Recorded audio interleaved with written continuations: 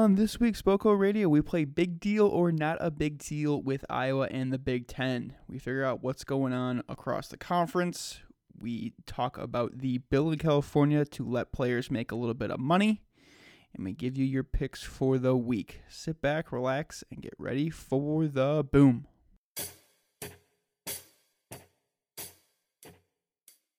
Scooped up. This is going to be a Hawkeye touchdown. Right through. And the Hawkeyes have stunned the Wolverines. Michigan unbeaten no more. Piling on now is Iowa as they crack the 50 mark against the mighty Buckeyes. But when his number was called, 7 got 6.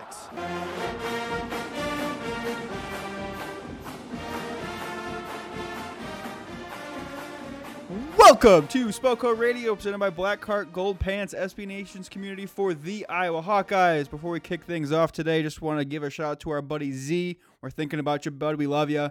Love you, Z. Love you, Z. With me, as always, it's Jerry Sherwin. Jerry, how you doing? I got my khaki pants on, I got my headset on, and I'm ready to get to this Michigan game so badly.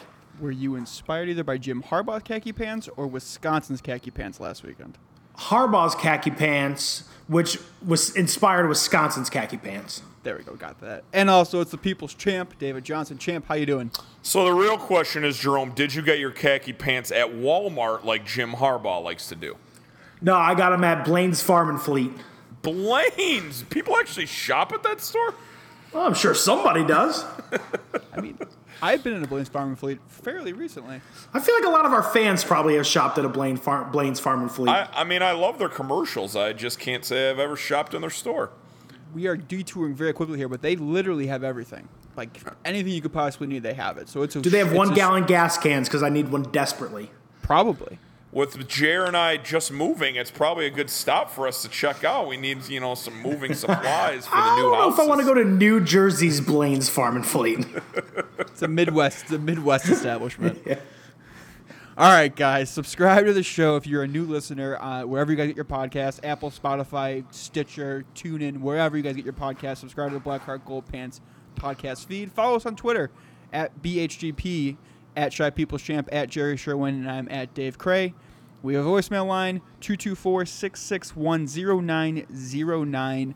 Leave voicemails during the game, during Iowa games on Saturdays, during the other Big Ten games on Saturdays. While you're drinking. While you're drinking, if you're sober, whatever. Just give us some reactions to games. We're going to compile those and play the best ones each week. Again, that number is 224-661-0909. All right, guys, let's kick off the show this week.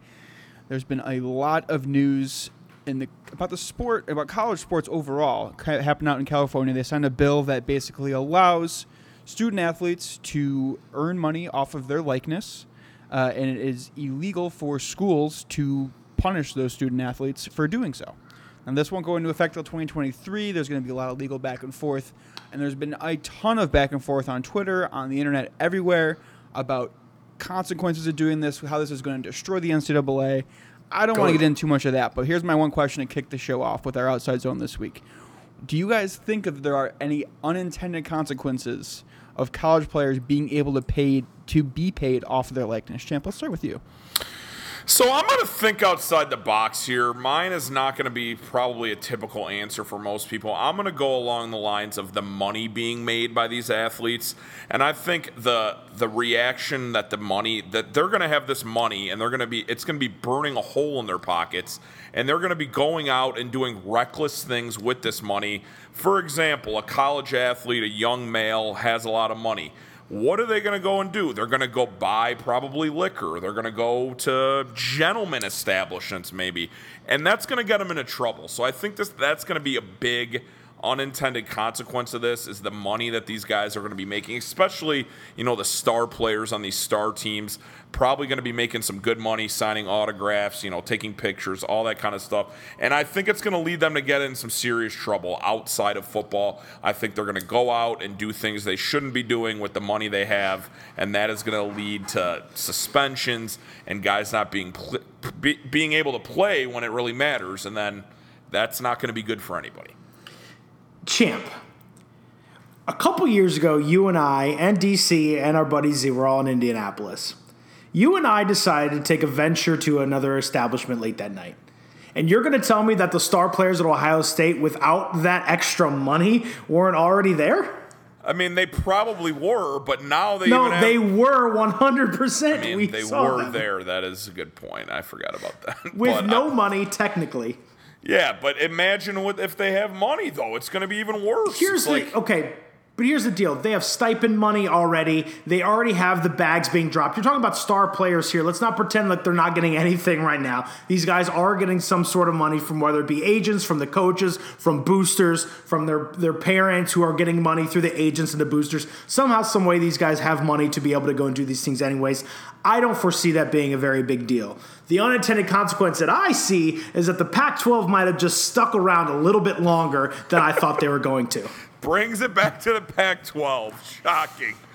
So, actually, to this point, though, Champ, I think you do have one thing kind of right, getting in trouble kind of with this type of stuff. I don't think there's the money there that everyone makes it out to seem. If you're dealing with local communities, local businesses in the immediate college towns, they don't have the marketing, the advertising, the sponsorship budgets that are going to be bringing money hand over fist to these college kids. What they could do in turn is maybe get a car, right? Get a car from a dealership and do that type of stuff. And then who knows what can happen, what kind of trouble they can get into with a car. We see DUIs all the time, especially with college kids because they're stupid. So in that case, Champ, I think there's something you could be. It might not be money related, but it might be because they're given a car for an endorsement that they, get into some trouble with that. Yeah, very good point. I could see, a Chevy dealership in Alabama wanting Tua to come by, sign, 400 pictures every Saturday for 2 months. Just do a commercial. Yeah, or just do a commercial, hi, this is Tua. And what, he gets a Chevy Impala? Who gives a shit? And then he gets an Impala, and you're just driving around recklessly, drinking. I mean, they're college kids. People are young and stupid. They make mistakes. How many college kids, or how many Iowa football players have gotten pulled over, basketball players have gotten pulled over while on their scooters? Exactly. They're doing it anyways. That's my point. That's not an unintended consequence. With a car, you can do a lot more damage if you're driving drunk. Sure, of course you can. I'm not condoning this. Right, I'm just saying that these kids, for the majority of times, they have cars already. Or they have scooters. That's fair. I'm just saying you could get into more trouble. You could cause more harm to other people than just yourself if you're getting behind the wheel of a car that's been given to you. But again, that's just me kind of helping. Understood.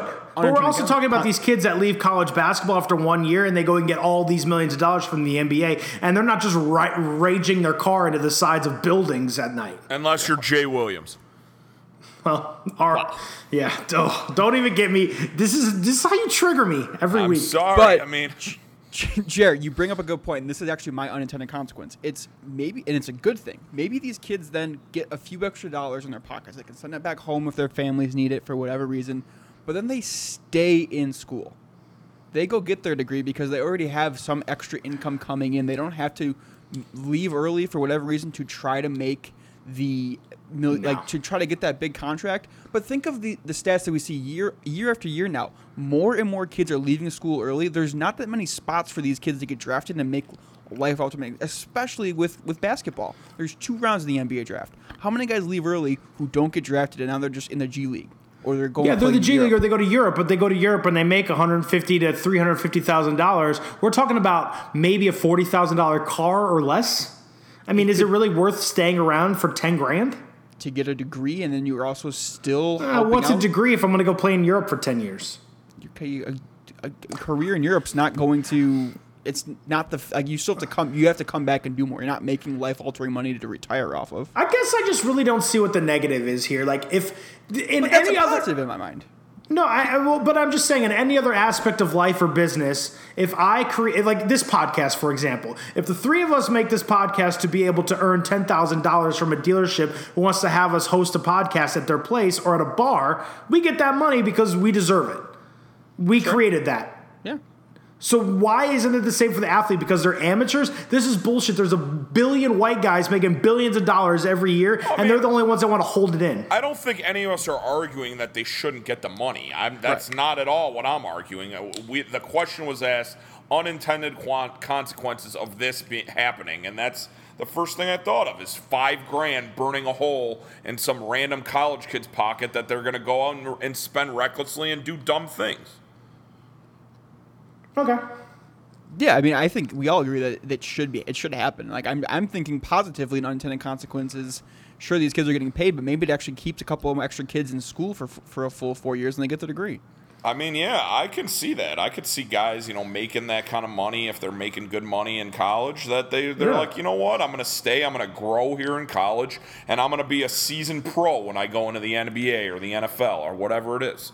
And maybe it's because I'm the captain optimist, but like there's an opportunity here for kids that are backups, but to have a strong brand, quote unquote, that have a good social media type of experience that people follow. They think they're funny. They make really funny TikTok videos, and they have such a good following. Exactly, a Mark Titus of the world, that they would be able to go and make extra money, even though they're a bench rider. It opens up a whole realm of possibilities. I just don't see consequences in this at all because this is a free market. This is what business is. Consequence, I think you're taking it as a negative connotation to it, but I think that there are positive unintended consequences to it. There's positives that can be taken from this. Well, I've been named all the positive ones. Good. There you go. Yeah, absolutely. All right, let's have a little bit of fun. Do you guys have any like fun ideas of what a former Hawk would have gotten as an endorsement deal had this been passed years ago? Okay. Yes. So do you guys remember in Austin Powers where I think it's the original one and he's coming out of like his frozen chamber and the lady's handing him all the items that he used to have and she hands him the penis pump and he goes, I swear it wasn't mine. I think Puncheros would have been able to do that with Mitch King early on and the pump up song playing in the back. He just if they're handing him like a pump up burrito, he's like, I swear it isn't mine. You do that over and over and over again. I think that would be really funny. That would be really, really funny. I mean, that's so weird that you said Mitch King, because the first thing I thought of was Mitch King and something to do with those beautiful long blonde locks that he had. You had to have come up with some sort of promotional item, whether it's like a Great Clips or some sort of haircut establishment in Iowa City could have come up with something with Mitch King, because those blonde locks that he had flowing all those years with Iowa, you had to. It's a moneymaker. I mean, you had to come up with something with that hair, and that's really weird that we were both on the Mitch King wavelength. Simpatico. I don't have any ideas. I just want my NCAA football back. Yeah, that would be nice. You just want the video game? Well, I mean, funny that you mentioned NCAA football. As I was moving this past weekend, I had my old Xbox underneath my, television and my little thing, and the movers were moving stuff, and I go, does anyone want this Xbox? I'm not going to use it. I haven't played it in 5 years, and it's probably because we don't have NCAA football anymore, because that was a staple game of mine. I got one more for you guys that I thought of. Okay. So I don't know if there's technically a business for this, but I'm sure there is somewhere in Iowa that it's like a chair and like sofa restoration company. What about the place where Sean Green used to work at? Wasn't that a furniture place? Totally, but I'm talking about furniture restoration, and it could be Fran just breaking chairs in a huddle, and then they restore them. But that's for Fran. Yeah, that's not an old player, bro. He's our current basketball coach. All right, well, maybe Matt Gattens is there with him. Matty. All right, guys. Just kick things off there on the news that's going on in college sports this week. But let's get into it. We're going to play this week big deal or not a big deal. This is Iowa and Big Ten related. We're intermingling everything together before we preview the Iowa-Michigan game later on in the show. But basically, it's a very simple premise here. I have a item here, and you guys tell me if it's a big deal or not a big deal. I love this game. It's very, very, very simple. I love games in general. They're just so fun. They're fun. It keeps things moving along. All right, guys. So let's kick things off here. First one, Iowa's run game so far. We're 4 games through this season. It's been a big topic of conversation heading into the season that the run game has to be successful, and by most parts it is. But has its success so far been a big deal or not a big deal? Jared, we'll start with you. Oh, it's been an absolute monstrous deal. The Middle Tennessee game is game enough. All you have to do is watch that tape because that's what good teams do. They expose you for your weaknesses, and Iowa's been able to establish the run. If you look at it, I'm pretty sure there's basically a straight 50-50 split between how many times they've thrown the ball and how many times they run the ball, and both have been very successful. They have 3 running backs right now, including a redshirt or a true freshman that's basically just stealing all of our hearts after last week's game that they can rely on. They have the thumper, they have the twisty, like shifty guy, and then they have this freshman who might be the best one out of all of them. Like, I'm a big Mekhi Sargent guy, but Tyler Goodson's impressed the hell out of all of us. Champ, I know last week after the game, you mentioned him a couple times, but this is the biggest deal because it takes so much pressure off the rest of the offense and takes pressure off Nate Stanley, and it makes the defense honest. Jerry, you mentioned balance. You mentioned everything, and you mentioned that kind of the 50-50 split between passing and throwing. Iowa has 962 yards rushing and 990 passing yards through Amazing. 4 games. That is balance. Champ, is this a big deal or not a big deal for you so far? It's Iowa's biggest deal yet on the season. That's how important the run game has been this year, and what we talked about preseason, how we needed this run game to be involved throughout the year, and that's exactly what they've done. Jer mentioned it. They have a 3-headed attack with Goodson, Torn, and Mekhi. They're literally almost splitting carries a lot of these games. They're getting very equal number of carries, equal number of looks. Mekhi probably is getting a little bit more. But it's just wonderful to see. This is a great attack. Tyler Goodson looks like the real deal. I mean, the guy is going to be an absolute stud. I'm sorry for Mekhi and Torrin, but he might have to get more carries as the season goes on. That's how good he looks. This is a monstrous, huge deal for this offense. And not only the offense. Yes, it's great to have balance, but giving this defense rest. You run the ball, you pound the ball, and you let your defense rest on the sidelines. That's part of the reason the defense has been so good this year. They haven't had to be on the field very much. The time of possession game for Iowa's offense has dominated in most of these games, and that helps the defense tremendously. Absolutely, champ. Yeah, this is a huge deal to me as well. If you look year over year, to compare last year to this year, at this time last year, Iowa was averaging 167 yards on the ground a game last year. This year, 218. They're averaging 5.18 yards in an attempt so far this year. And through 4 games last year, the best average that they had in any game was 4.7 against Wisconsin. They were under 5 yards a carry against Northern Iowa, against Iowa State, and against Northern Illinois, and they still ran the ball 48 times against Northern Illinois and still had under a 5-yard average. That game was so trash. So for everyone saying that, hey, this run game is great, but like let's wait to see it like versus actual competition. Iowa was blowing teams out last year. They beat Northern Illinois 33-7 last year, and they still weren't running the ball like they are right now. And so to me, this is a huge deal. It means that they figured the run game out. They have a great mix, as you guys both said, and that they've figured it out, and they're going to be successful all year long with it. So it's a huge, huge deal to me. Totally. Absolutely. All right. Next up, Iowa's sack total so far. They have 5 sacks through 4 games this year. Champ, is this a big deal or not a big deal? So originally I was going to say it's not a big deal, but I'm going to say it is kind of a big deal. They need to get a little bit more pressure. They need to get some sacks. They need to get home. The first 4 games, they didn't do that. Obviously, they only have 5 total sacks through 4 games.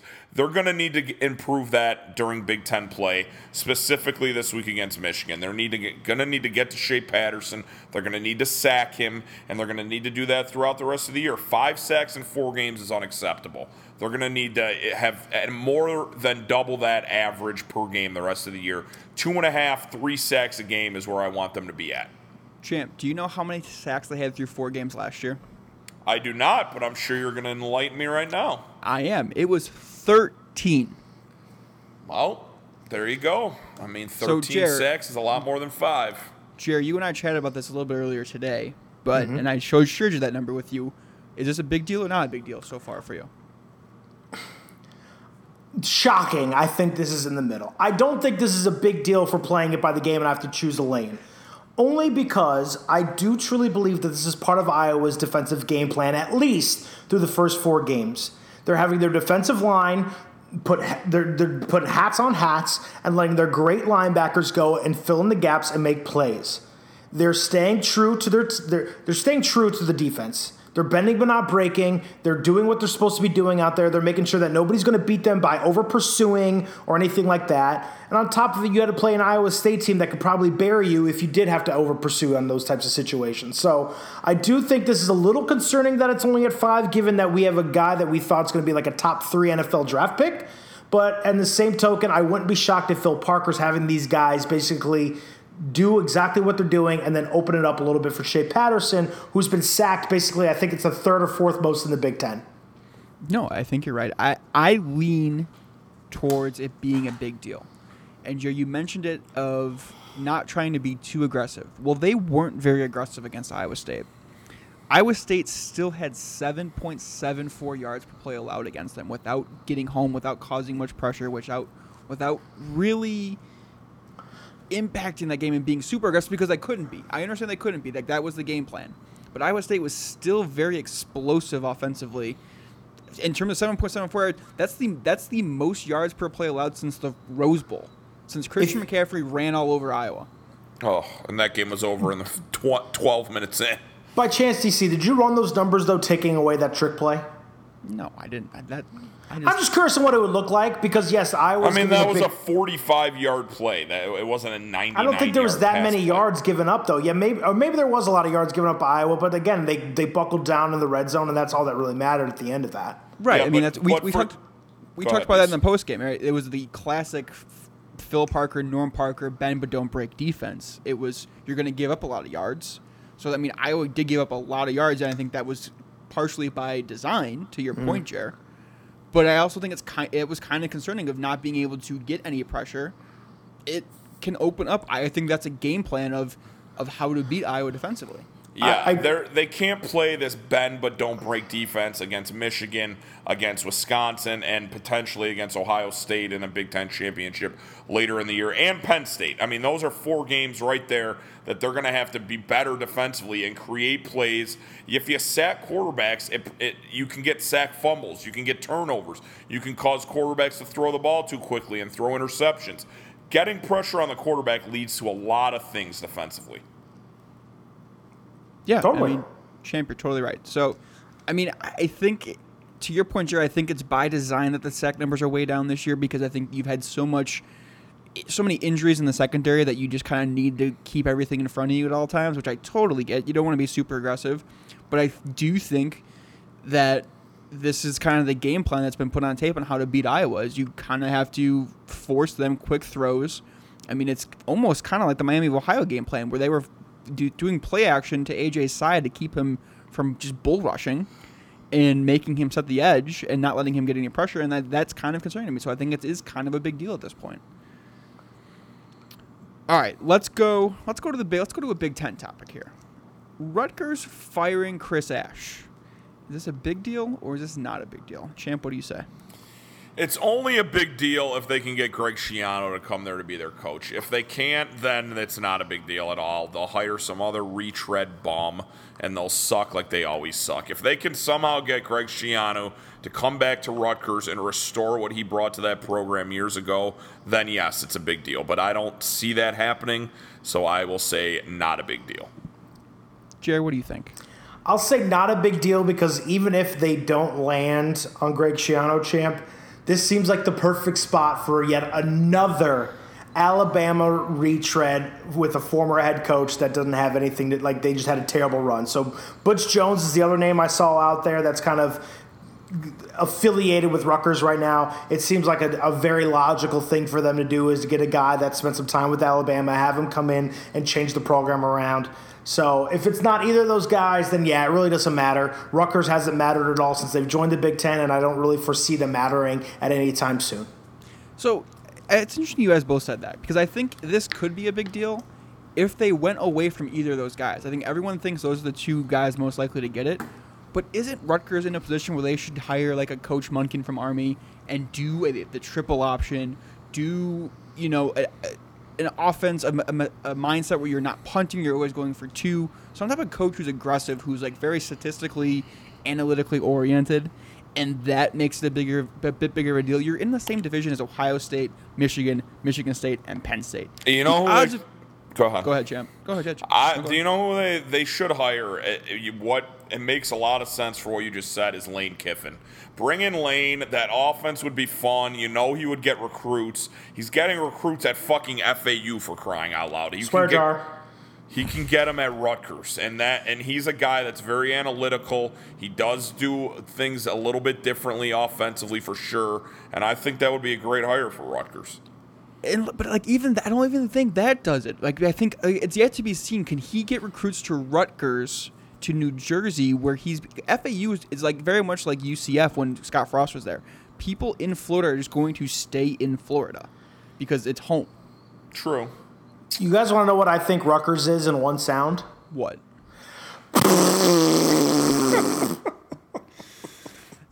And I think that's why you need to go completely outside the box, generate interest, do something. Be the Georgia Tech different. of the Big Ten. Sure, right. Why That's not? what you're saying. Do right. it. Yes, do it. Be different. Georgia Tech, Paul Johnson had some successful years with Georgia Tech. Be different. Be different. You can't. And the other piece to this is if you're going to consistently fire coaches before they have a chance to fully get a full 5 years of recruits in and through their program, you're just going to be redoing it. So be fun, be different if you're going to keep resetting the clock on yourself. All right. Yeah. Next up, let's stay in the Big Ten. Wisconsin's been on a roll. They went to Northwestern, or they had Northwestern come to Madison, and they won, but they kind of struggled passing offensively. So Wisconsin's passing offense versus Northwestern, big deal, not a big deal. Jared, what do you say? This is a very big deal because the tape is now out on how to beat Wisconsin. And if you play sound defense, hone in on Jonathan Taylor, and make Jack Coan beat you, it's going to be very difficult for Wisconsin to score enough points.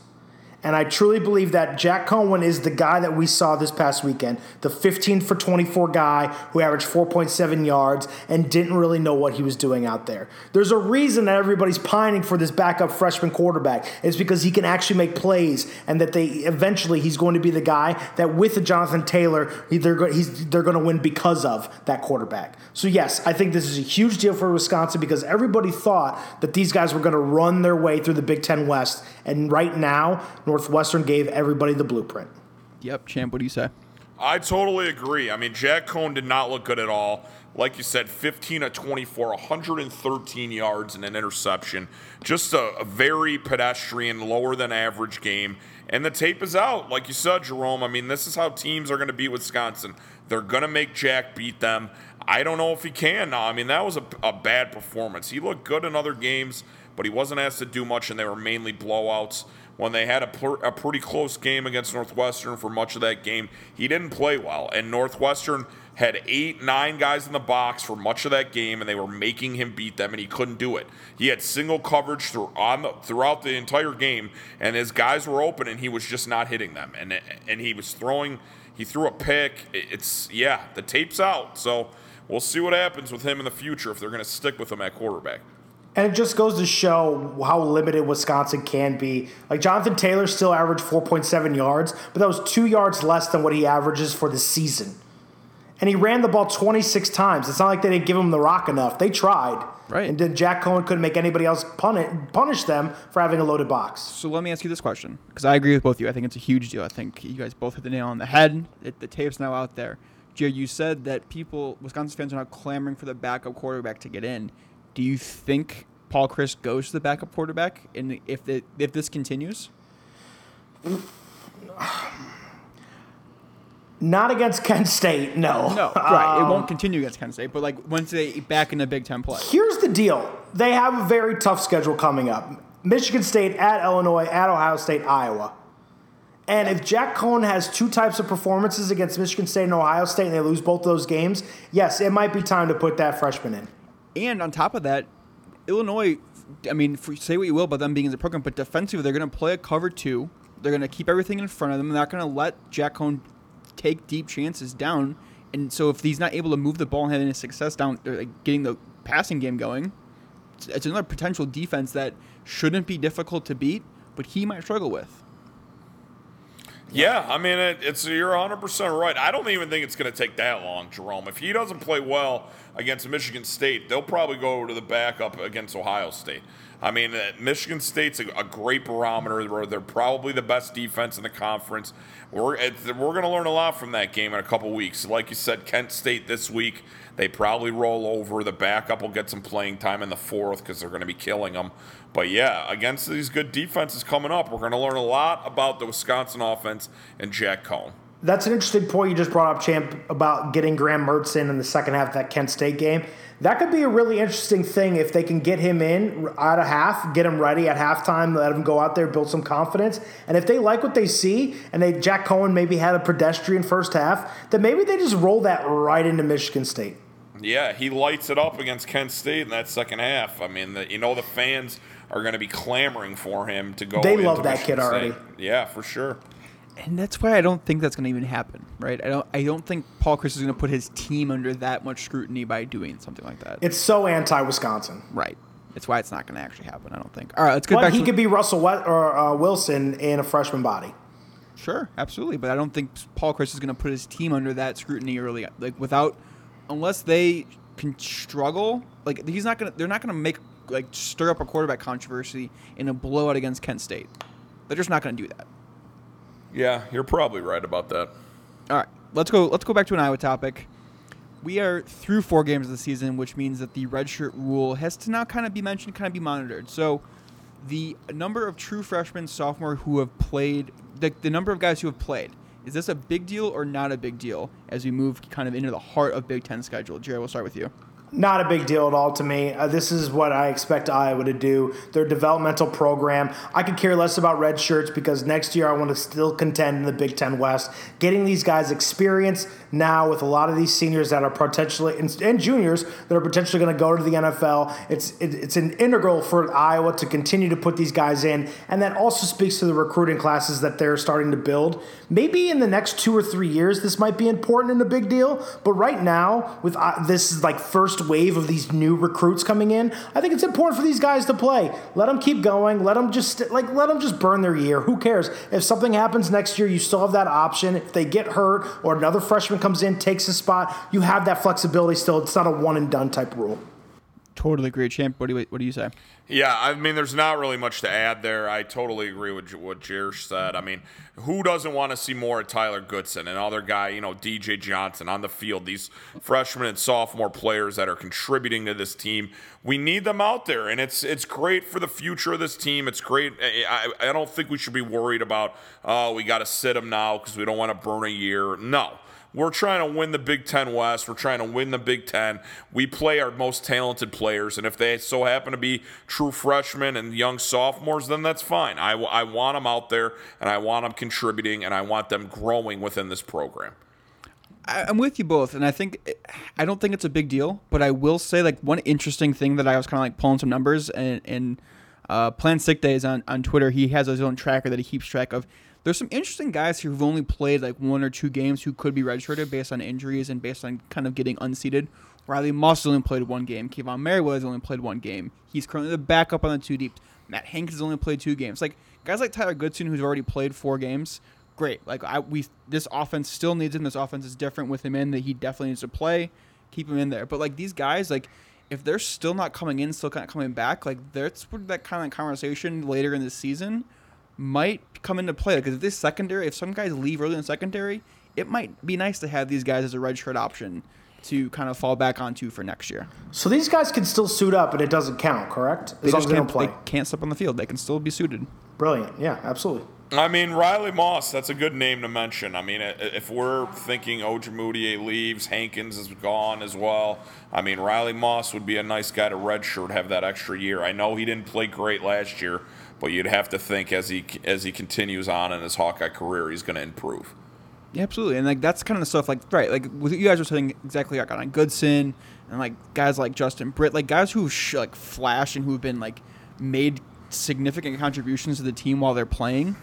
Sure, burn it, right? We're the Hawkeyes are in the hunt for a Big Ten title, for whatever else might be coming on along the season. Keep those guys who are contributing in, and then if Merriweather who gets unseated as a starter and he's only played a couple games, maybe he just, unless there's an injury, has to step back in. But maybe it's worth keeping him. He's flashed a little bit, but let's keep him kind of on the bench for right now and keep a redshirt year going on.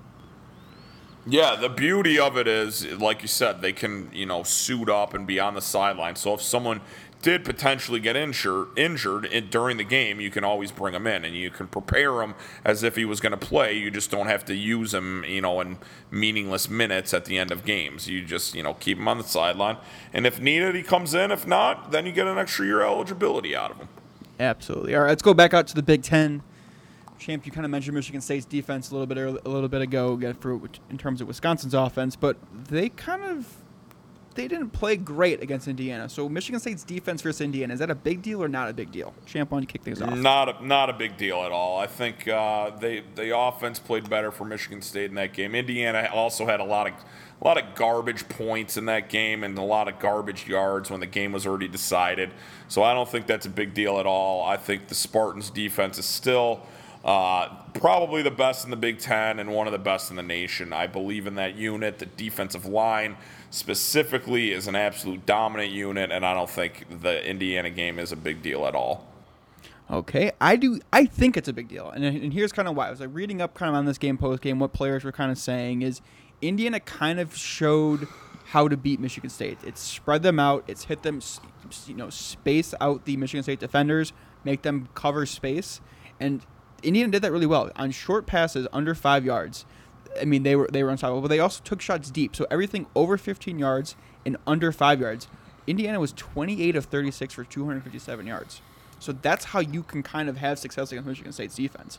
Keep things underneath, get them spaced out, create some space and get some holes to run through, and then take your shots deep. When they're coming in to kind of smash that box in to kind of play against those short throws in the running game, take your shot deep and hit them over the top. They're going to be susceptible to that.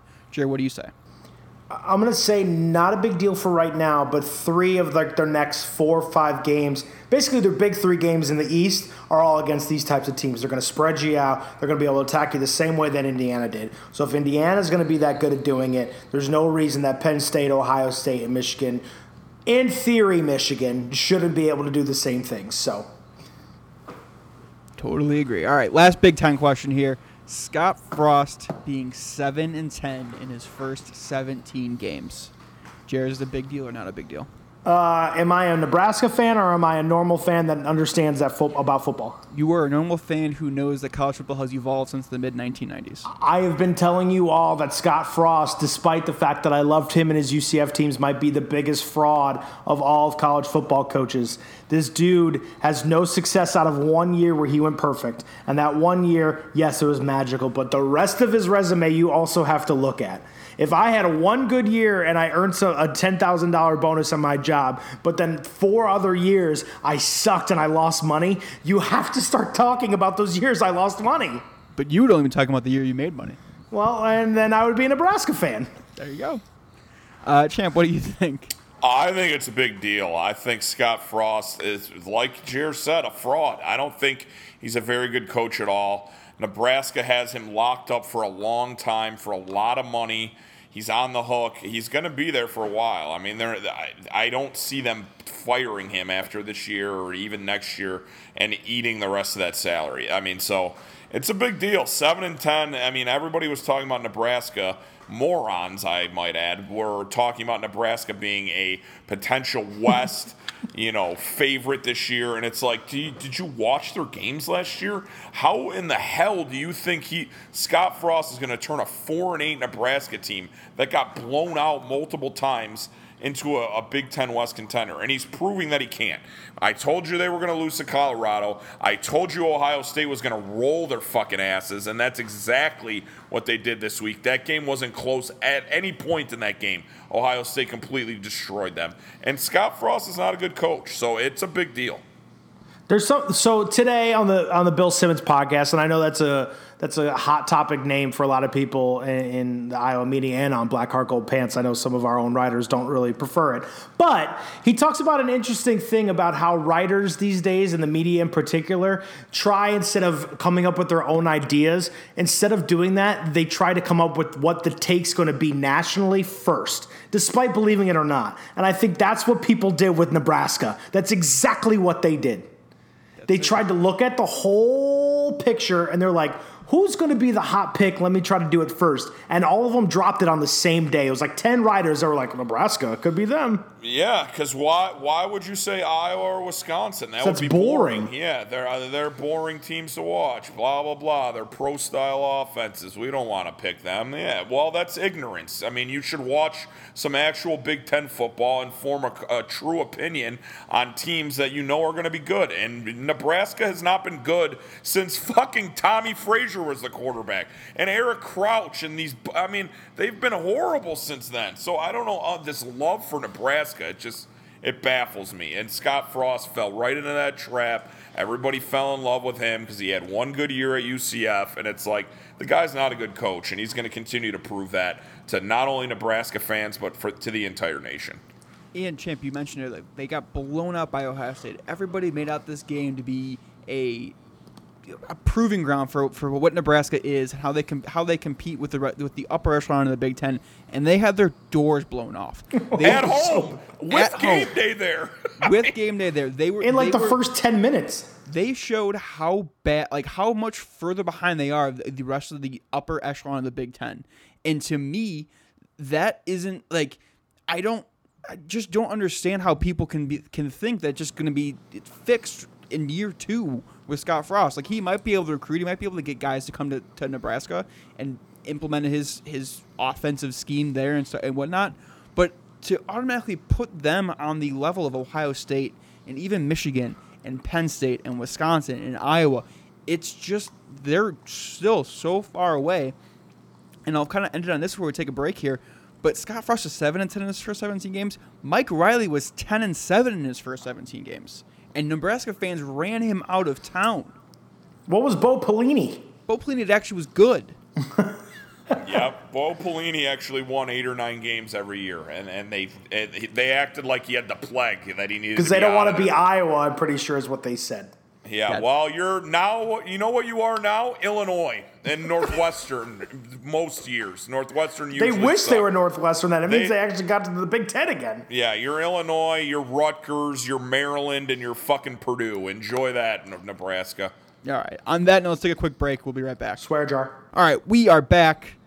Guys, we have 2 more questions. They are both specifically related to Iowa and Michigan, so we'll use those to kick off our Michigan preview this week. Let's start with Michigan first. Josh Gaddis coaching on the sideline last week. Is that and coaching on the sideline moving forward, is this a big deal or not a big deal? Jerry, let's start with you.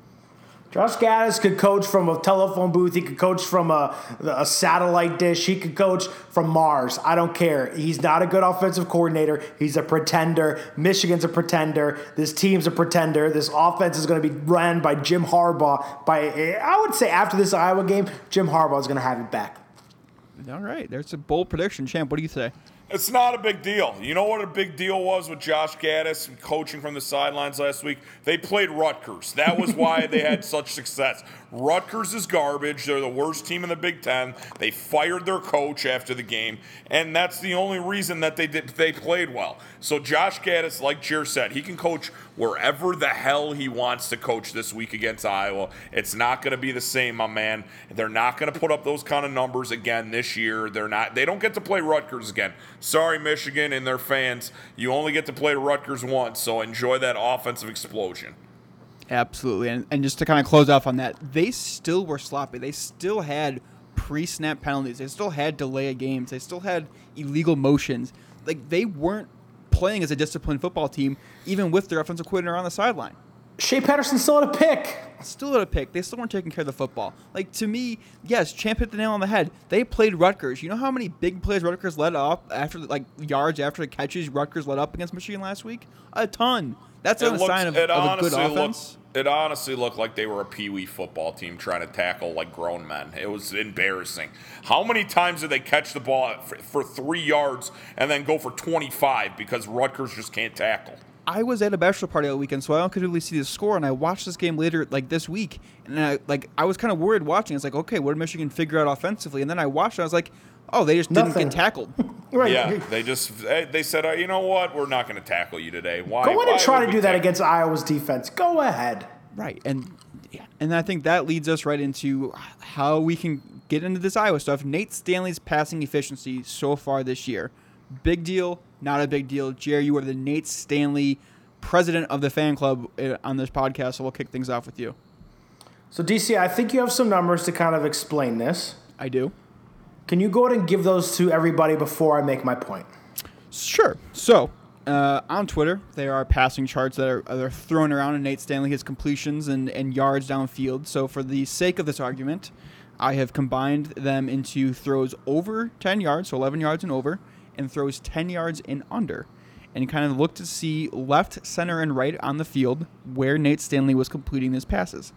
Passes to the left and over 11 yards. He is 20 for 26, 77% completion percentage. Throws in the center over 11 yards. He is 3 of 10 for 30%.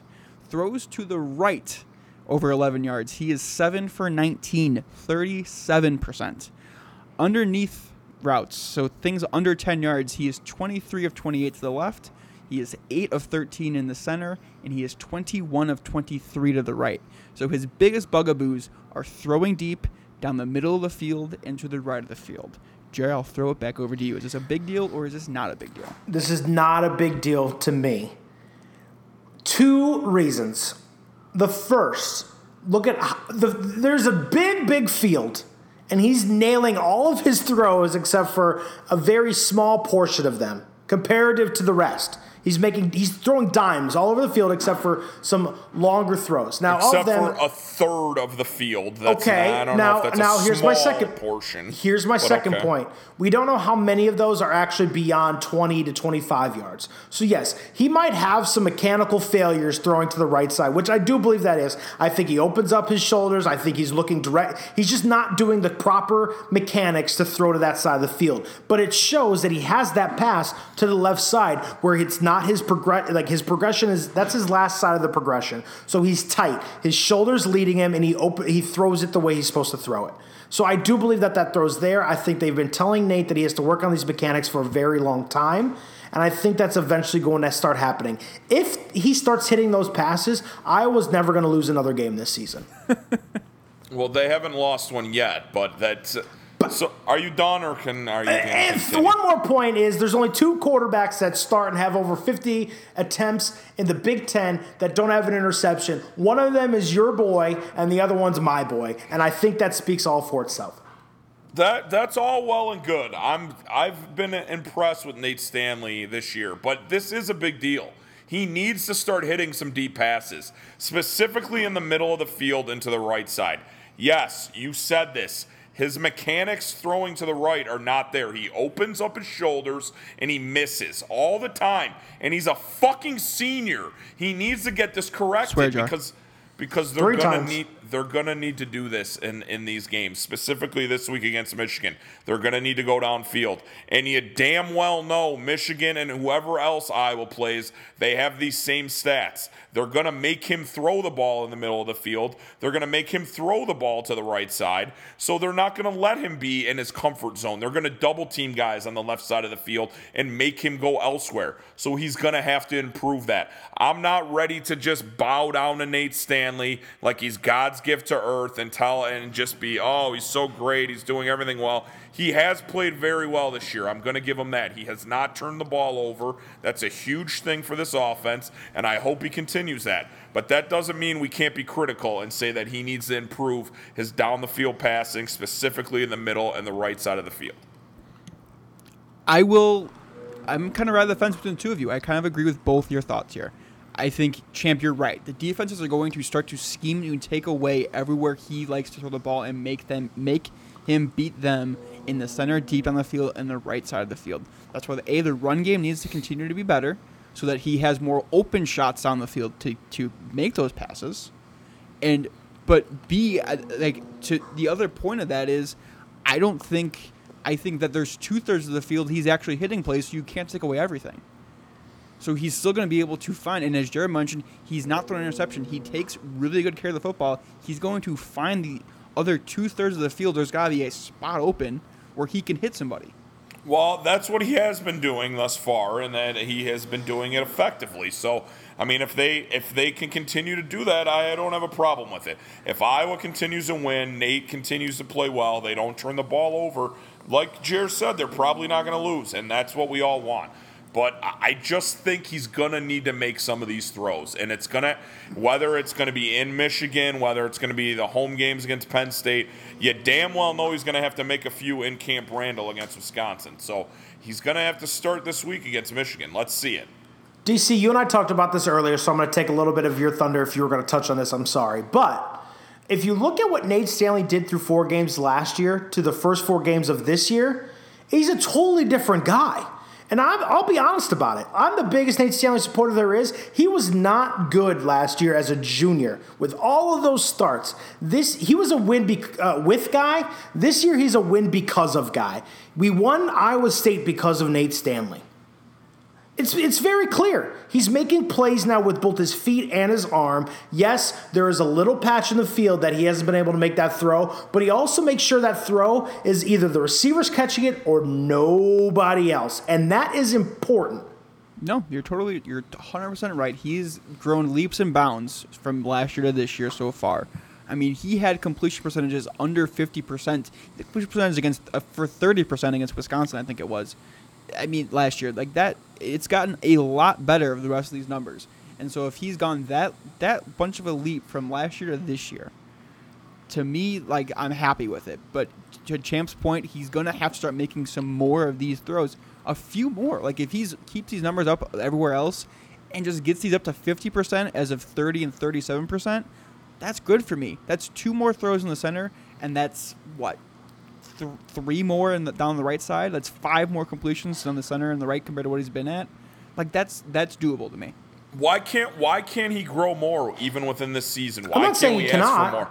I want him to. I'm not just going to be happy with what he is. I'm sure you do too, but you don't portray it that way. You portray the fact that you love Nate Stanley, that he's the best quarterback in the conference. You've even said he's one of the best quarterbacks in the nation. He needs to do better. I understand that he's played well, but as a senior quarterback, with the aspirations that we have for this team, he needs to continue to grow within this season. We're a third of the way through the season. I want to see growth in the next third, and then I want to see even more growth in the last third, and then hopefully the Big Ten championship, and hopefully a big-time bowl game. That's what I want to see, and I don't think that's You mean the playoff, I think, is what you meant. That's okay. That's fine. By the way, you also called Nate Stanley a second-round draft pick a few weeks ago. Let's not forget that. That was last week, and I have told you that he's played well, and he is definitely more healthy than he was last year. That's evident. The way he's throwing the ball, that was a big thing last year. The thumb injury, it prevented him from making some of these throws, and I'll give him that. The ball is coming out of his hand with a hell of a lot more zip this year than it ever did last year, and anyone who watches football can recognize that. So that's why I'm going to hold him to a higher standard, because I think he can do it. Absolutely. All right. We should get to this actual Michigan preview. We should jump into it, but I want to touch on one thing that we didn't touch on at all. And I don't think Jared knows this is coming, but I'm asking him his thoughts on this quick Big Ten playoff contenders. Is Ohio State finally in your list, Jared? Oh, yeah. I tried to hold off for so long. I was trying to be a heel, and then they go out there and do that to Nebraska. And honestly, I was rooting for it to happen, which felt weird. But, like, if it comes down to me rooting for Nebraska or rooting for Ohio State, I'm going to root for Ohio State and that amazing quarterback that they have. I still think that his job is super easy. But when you got all that talent surrounding you and you make those throws, I'm all for it. Absolutely. All right, we got some picks to get to, but first let's preview the Michigan game a little bit. I think we all kind of agree that Michigan didn't necessarily resolve any issues against Rutgers last week. Rutgers just looked bad. So give me a key to the game for you guys. Jerry, we'll start with you. It's the secondary and where they're at health-wise, where they at growth-wise. Can the freshmen continue on this path that we think that they're going down? They have to maintain that end of the field. Like, we know Michael Ojemudia is going to do his thing, and he's going to lock down an entire side of the field. But the rest of that secondary needs to be lights out at Michigan. And if they can do that against this passing game, I don't believe in Michigan being able to run the ball. I think they're going to start cradling inside of themselves and go into the fetal position at some point in that game if Iowa can just suffocate every aspect of the field and stop what they want to do. Because I don't think there's adjustments that Michigan makes. I think they go out there with a game plan. If they can't run it, they fucking fall apart. Swear jar. Champ, what's your key? Mine is also on the defensive side of the ball, but it's the defensive line. I think the defensive line needs to get home this week. I think A.J. Epinesa, Golston, Cedric, these guys, Reef, I mean, they need to get to the quarterback. This is a big-time game and a big-time stage. 2 ranked teams. They have to go to Ann Arbor, and they're going to need to get to Shea Patterson. They need to hit him, because when you start hitting Shea Patterson, he starts making mistakes, and that's been his MO his entire career. He can't take a hit. When he starts getting smacked around a little bit, he starts throwing the ball up, and then the secondary, as Jer said, can make the plays that they need to. It all revolves around getting pressure from your front 4. If you got to bring a blitz every now and then, I'm okay with that. You got the guys, some of these guys back in the secondary that can make up for it. You can bring a linebacker or 2 and get the pressure on Shea. That's the key for me. I will say the one part of this game that scares me is the Michigan wide receivers. They are super talented. Iowa secondary is still depleted to a certain extent.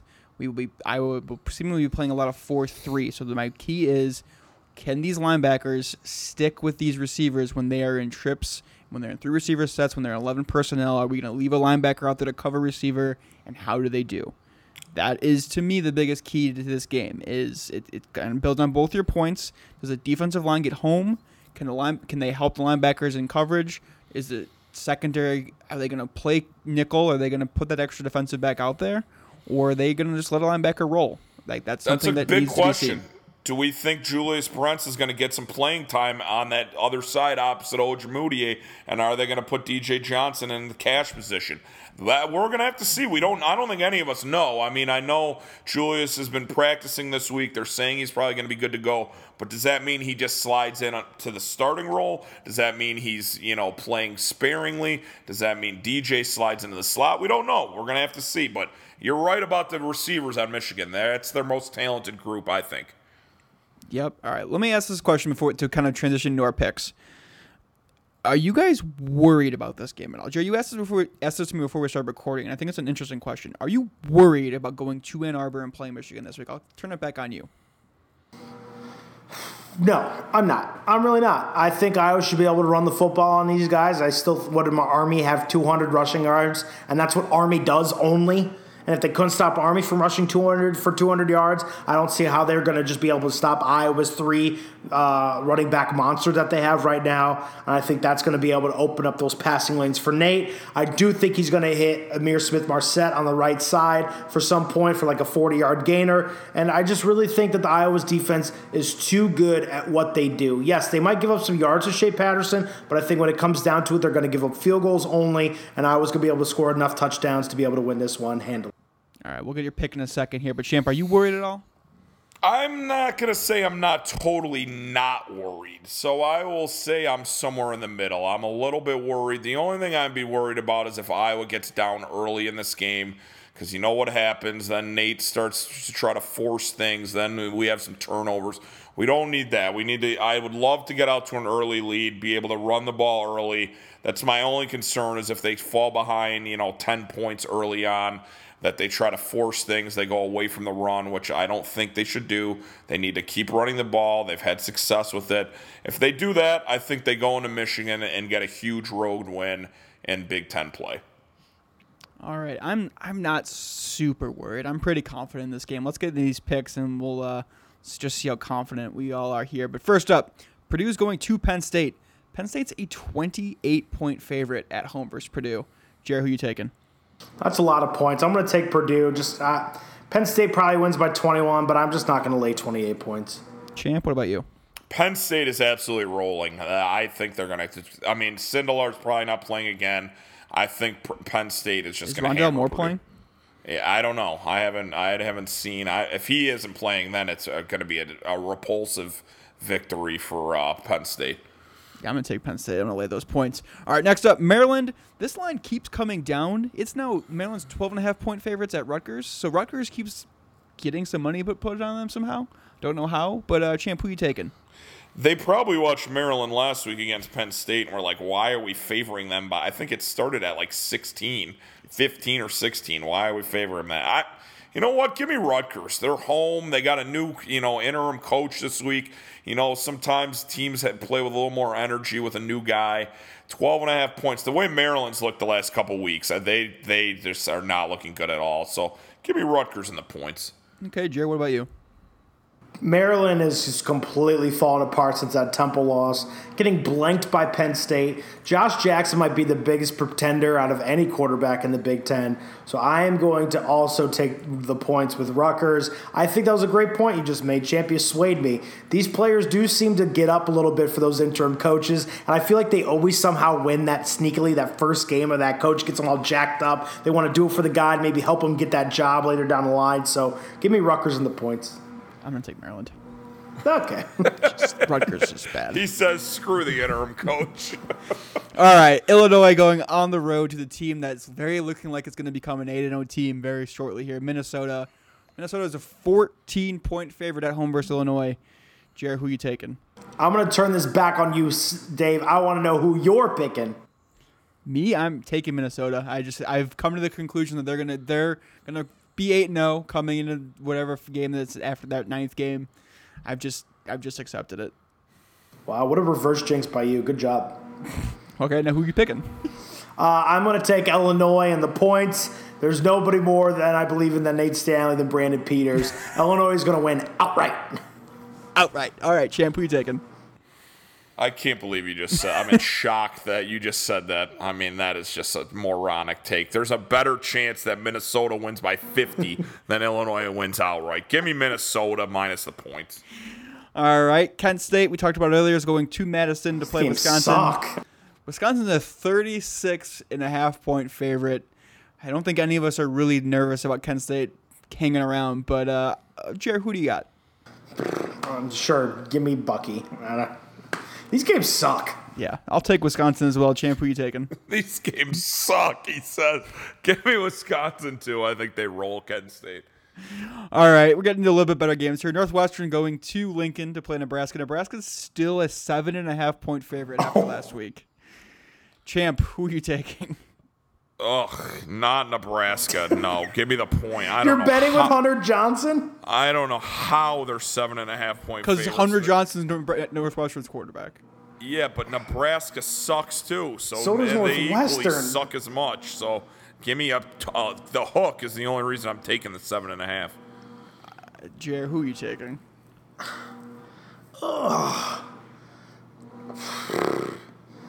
I guess I'm taking Northwestern just because I hate Nebraska that much. This is a game where I will not be watching hardly any of it live. I will rewatch some of it, but I can't. It'll be too disgusting to watch. YouTube TV has these watch the important plays things on this feature on it, so that's what I'll be using to watch this game. I'm going to take Northwestern. It'll just be Adrian Martinez fumbling and Hunter Johnson throwing picks. These are important plays, not useless plays. No, that's all there is in the game. That's all there's going to be. All right, next up, Michigan State going to Ohio State. Ohio State's a 20-point favorite versus Michigan State. God. Champ, who are you taking? That's a lot of points, but I'm taking Ohio State. Until they prove me wrong, they're the best team. I might even say they're the best team in the nation right now, honestly. That's how impressive they've been to me. They have looked just so tremendous on both sides of the ball. I think the Michigan State's offense, yes, they played well last week. I just don't think they have the firepower to stay with Ohio State. I agree. I'm taking Ohio State and laying those points as well. Jared, who are you taking? I'm taking Ohio State to roll. Michigan State, I can only love you for so long. That Ohio State offense is just legit, and their defense is just as good. All right, that leads us to the big game. Iowa going to Ann Arbor to play Michigan. Michigan is a 3.5-point favorite so far. Champ, start things off with a prediction. What's Iowa doing this week? First of all, the fact that Michigan is 3.5-point favorites this week is a goddamn joke. I mean, have they not watched the games this year? Michigan, yes, looked great last week against Rutgers, but besides that, have not looked good in any of their games, while Iowa has looked good in 3 out of the 4 of their games. I don't understand what they're watching for them to be 3.5-point favorites. Yes, they're home, but the worst this game should be is a pick 'em. I mean, it should be a straight-up game. Is. I mean, 3.5 points is a lot. Iowa's going to win this game straight up, so obviously you take the points if you can. Iowa wins this game 24-17 in Ann Arbor and moves to 5-0 on the year. All right, Jared, what do you say? This is basically a pick 'em at a neutral site. That's what Vegas is saying. I don't think they do trust Michigan at home. I think that's why that line's right there in that weird 3.5, 4.5. This has come down significantly since the lines first came out. It was 6.5 when these lines first came out. That means all those Iowa folks in Iowa with the legal betting are just straight up putting this number down. But do yourselves a favor, folks. Go take 100 of your hard-earned money, and you put a little teaser bet in. Take Ohio State down to 14. Or if you get them at the hook, 13.5, and tease Iowa plus whatever, so 9.5, and just go make some money. You're welcome. Iowa wins. Iowa's winning. I'm going to keep this 30 trade rolling. So Iowa wins 30-24. Okay. I also like Iowa to win outright. I think we've hit on all the points so far this show. I think Iowa wins this game 31-21. And that's going to do it, guys. Anything else before we wrap things up this week? I'm so excited for this game. I can't wait to go to Ann Arbor and just beat their ass. It's going to be awesome. I can't believe this is a noon game. It's big noon Saturday, Jer. I know Fox is trying to sell it like that, and I'm kind of glad it is so I can have the rest of my day to celebrate. So, yeah, I'm ready to go. Let's get to Saturday. Well, while you guys are celebrating, I'll be trying to figure out what's happening from Italy. This is my last show. This is my last show for next week as well. It's gonna be just Jared and Champ next week, but you guys are in very good hands with these two. Ciao, Bella. Anything else, guys, before we say goodbye? Go Hawks, baby! Let's go to 5-0. All right. Adios. That's Jared the Italian and Champ. I'm DC. We'll talk to you guys. Well, someone will talk to you guys again next week. We love you, Z. Go Hawks. Love you, Z. Trick or treat, Iowa City. If you don't love it, leave it. USA, #1.